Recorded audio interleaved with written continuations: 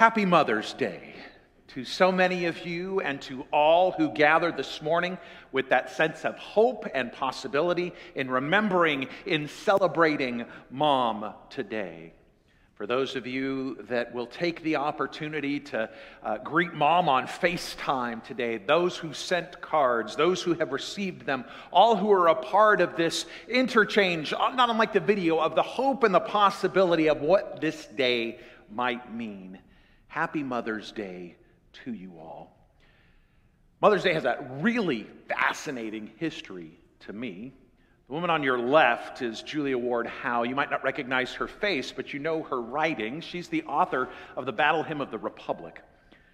And that song and her hope for Mother's Day in the 19th century came out of a longing for Mothering Day to reflect a pattern of peace. That her prayer was for moms who were burying sons and husbands in light of the war that surrounded them. Imagine a Mother's Day rooted not just in flowers and in FaceTime and cards and in possibility, but in that longing to say there are moms who have become widows, moms who have lost sons, moms who grieve. There has, throughout its history, been a partnership with that idea of the blessing and the goodness of Mother's Day and its struggle. The woman to the right is a woman by the name of Anna Jarvis. She's United Methodist, and in West Virginia in 1908, she got together the funding and the publicity to get a National Mother's Day declared. Her vision, too, was one to celebrate peace and the nurturing potential that mothers provide to the American society. So much so that by the time it got so much more commercialized, in much the way we celebrate it now, Anna was very disappointed. She wanted to remember the legacy of her own mom in the way that some of you come this day remembering a mother that you have lost, who shaped you deeply for good or for bad. Anna wanted that too. And as it became more about just the platitude and the saying of Happy Mother's Day, it lost some of its authenticity and its power to both Anna and Julia before her. Because it's entirely possible to come to Mother's Day when Mother's Day is easy. I stand before you from a place of privilege. I won the Mother's Day lottery. I have the best moms in my life. My birth mother, Carla Ewell, I've told you her story before. You all know that if you all hate me tomorrow and you never say another prayer for me the rest of my life, I know at least one person is praying for me. Because Carla Ewell always will. Deeply indebted to the legacy of my stepmom, Marilyn Maddock, and the ways that she shaped my story, my legacy, and my integrity. I've been floored by watching Camille as a mom. That for the last 20 plus years, to see how she's not only been mothering our children, but in her drama ministries, and her youth ministries, and her Sunday school ministries, and all the things that she's done throughout the course of her career, she's gathered the children under her wings in love and hope and possibility. I've had it easy. They're all at fingertips length. I can talk to them all today. I can share my love. I haven't blown my chance and opportunity. Mother's Day is easy for me, but there are those for whom Mother's Day is hard. Maybe this is your first Mother's Day without Mom. Maybe it's your first Mother's Day in a while where you've realized, I do miss Mom. Maybe you have a past that is one of strain and one of strife, one of struggle and deep division. Maybe you can point to the day, point to the fight where things went so askew that that relationship was fractured. Maybe you've lost something to physical distance, the time to change. Maybe you, like some of the women from my past I've known in churches who simply refuse to come to church on Mother's Day because mothering is such a deep pain for them because of their physical struggles to conceive, that it just seemed not to be something that was possible for them. Maybe you're here on Mother's Day and it's not easy or perfect, but it feels right because you are a mother of choice to someone, a mother of adoption, or serving that role for another. Mother's Day is a complicated day. And in Camille's prayer, in the video we shared, and in this moment, we're going to name those women who fill that role for us, that mothering that our worship leader mentioned. That it's not always a function of genetics, but sometimes it can be a pattern of life or a spirituality.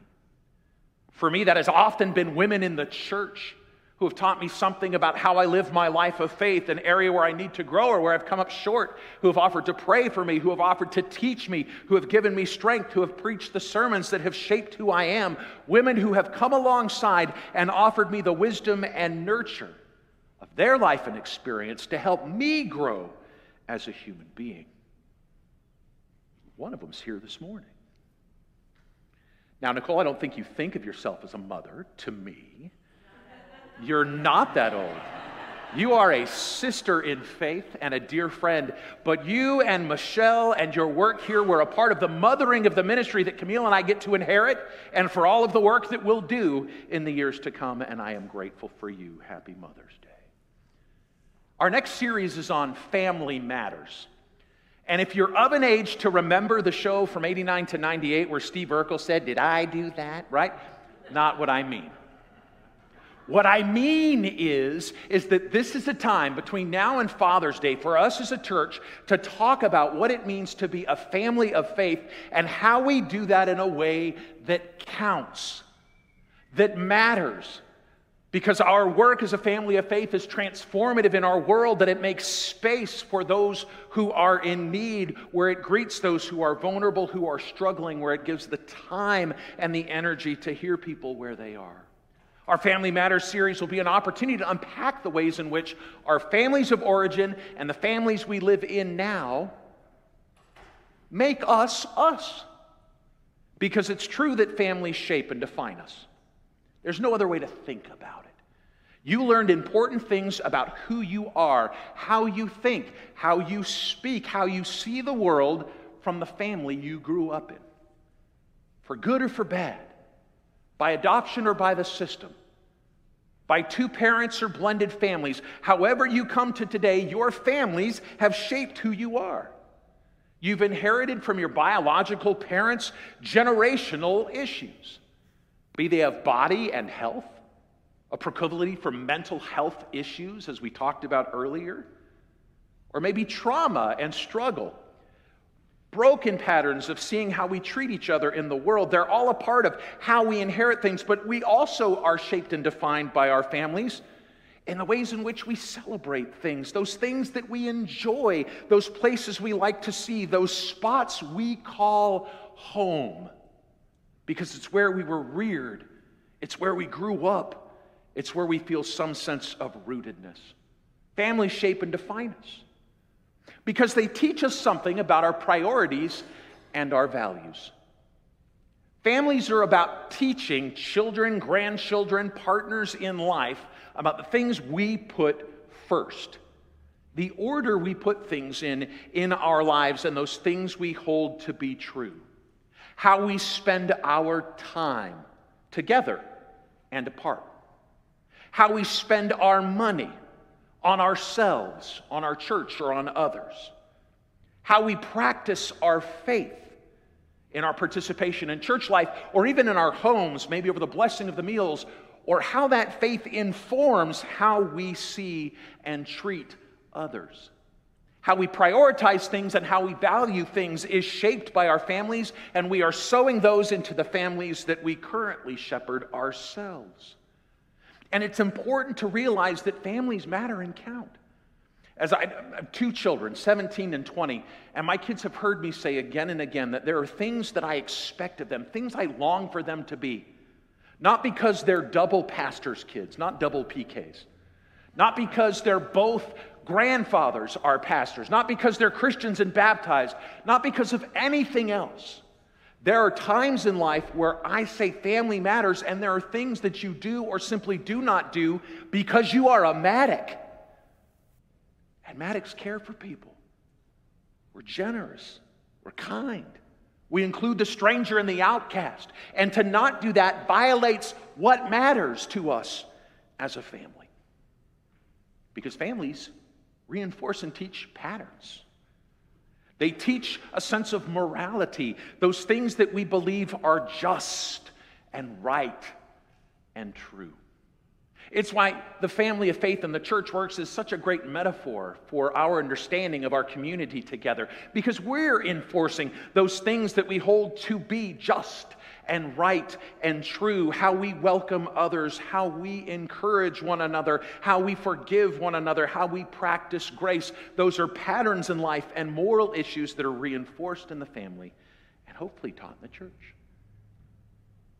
Your family pattern of how you grew up taught you something about how spouses and partners are to be treated, how children, nieces, nephews, or your own are meant to be treated, how older generations are meant to be respected or not, how to treat your neighbors, your classmates, and probably most importantly, how it is you treat the stranger, those who are different by race, class, creed, confession, and identity.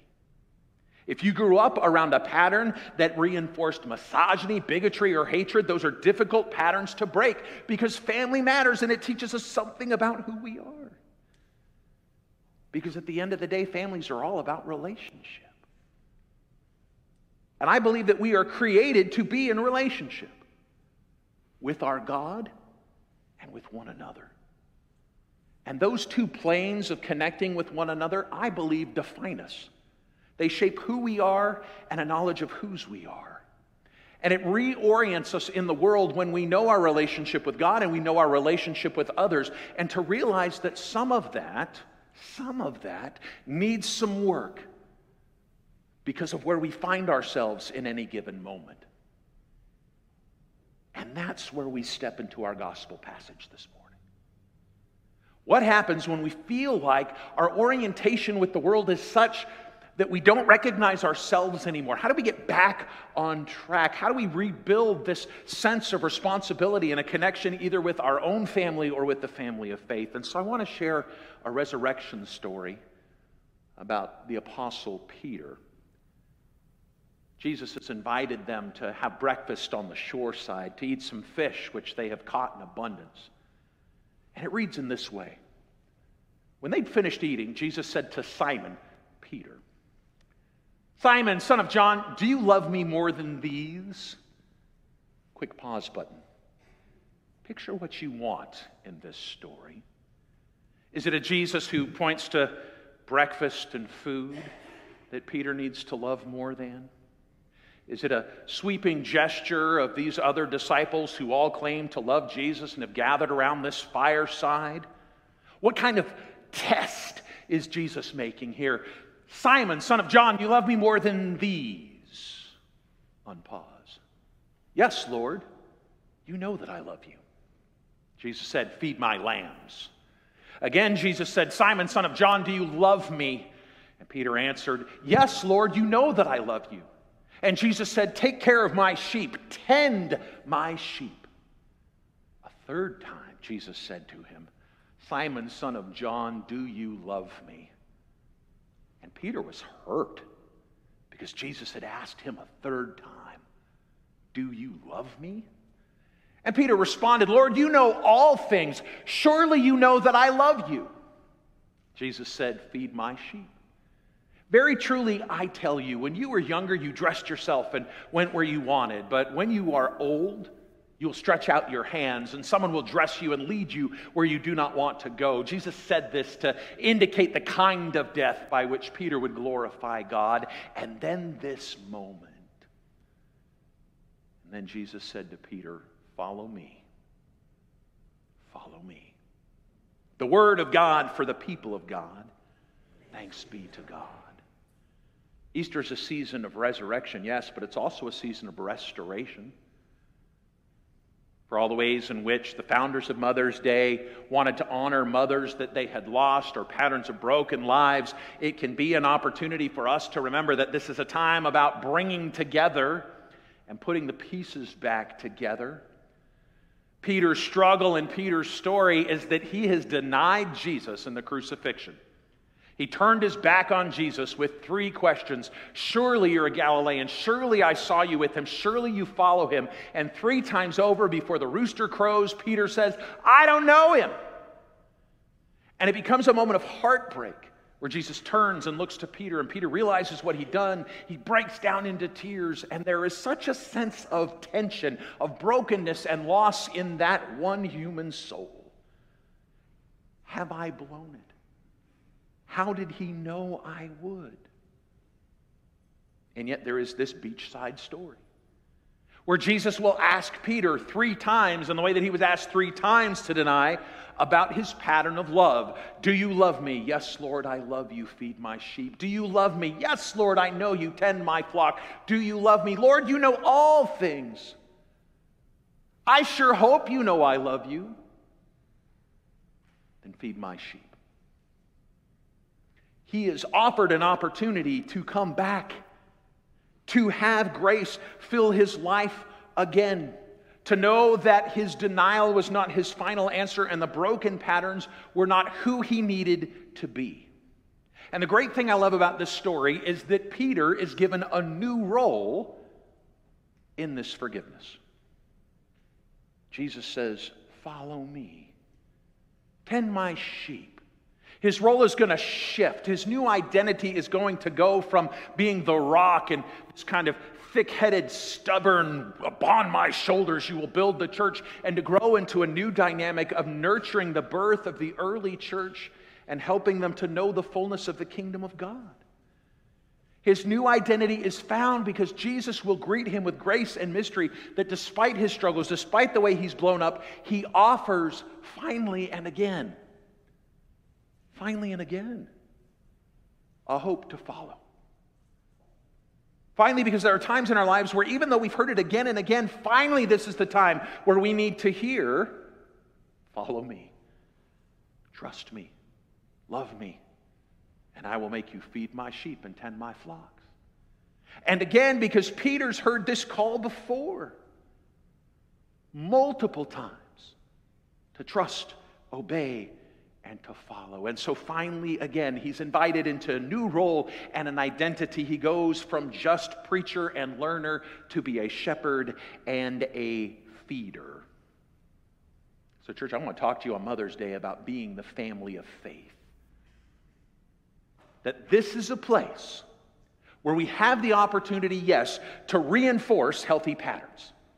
We get to be able to say to those places where we feel and we see like God is doing the right and good thing in our families and in our lives, to give it a yes and a blessing.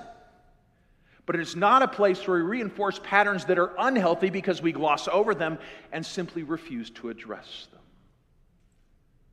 We're called to reinforce that work that God has for us, to be a kingdom of peace, to be bridge makers, to be faithful welcomers, to greet people in the midst of their faith journey, their faith story, or even their faith struggle and their faith despair.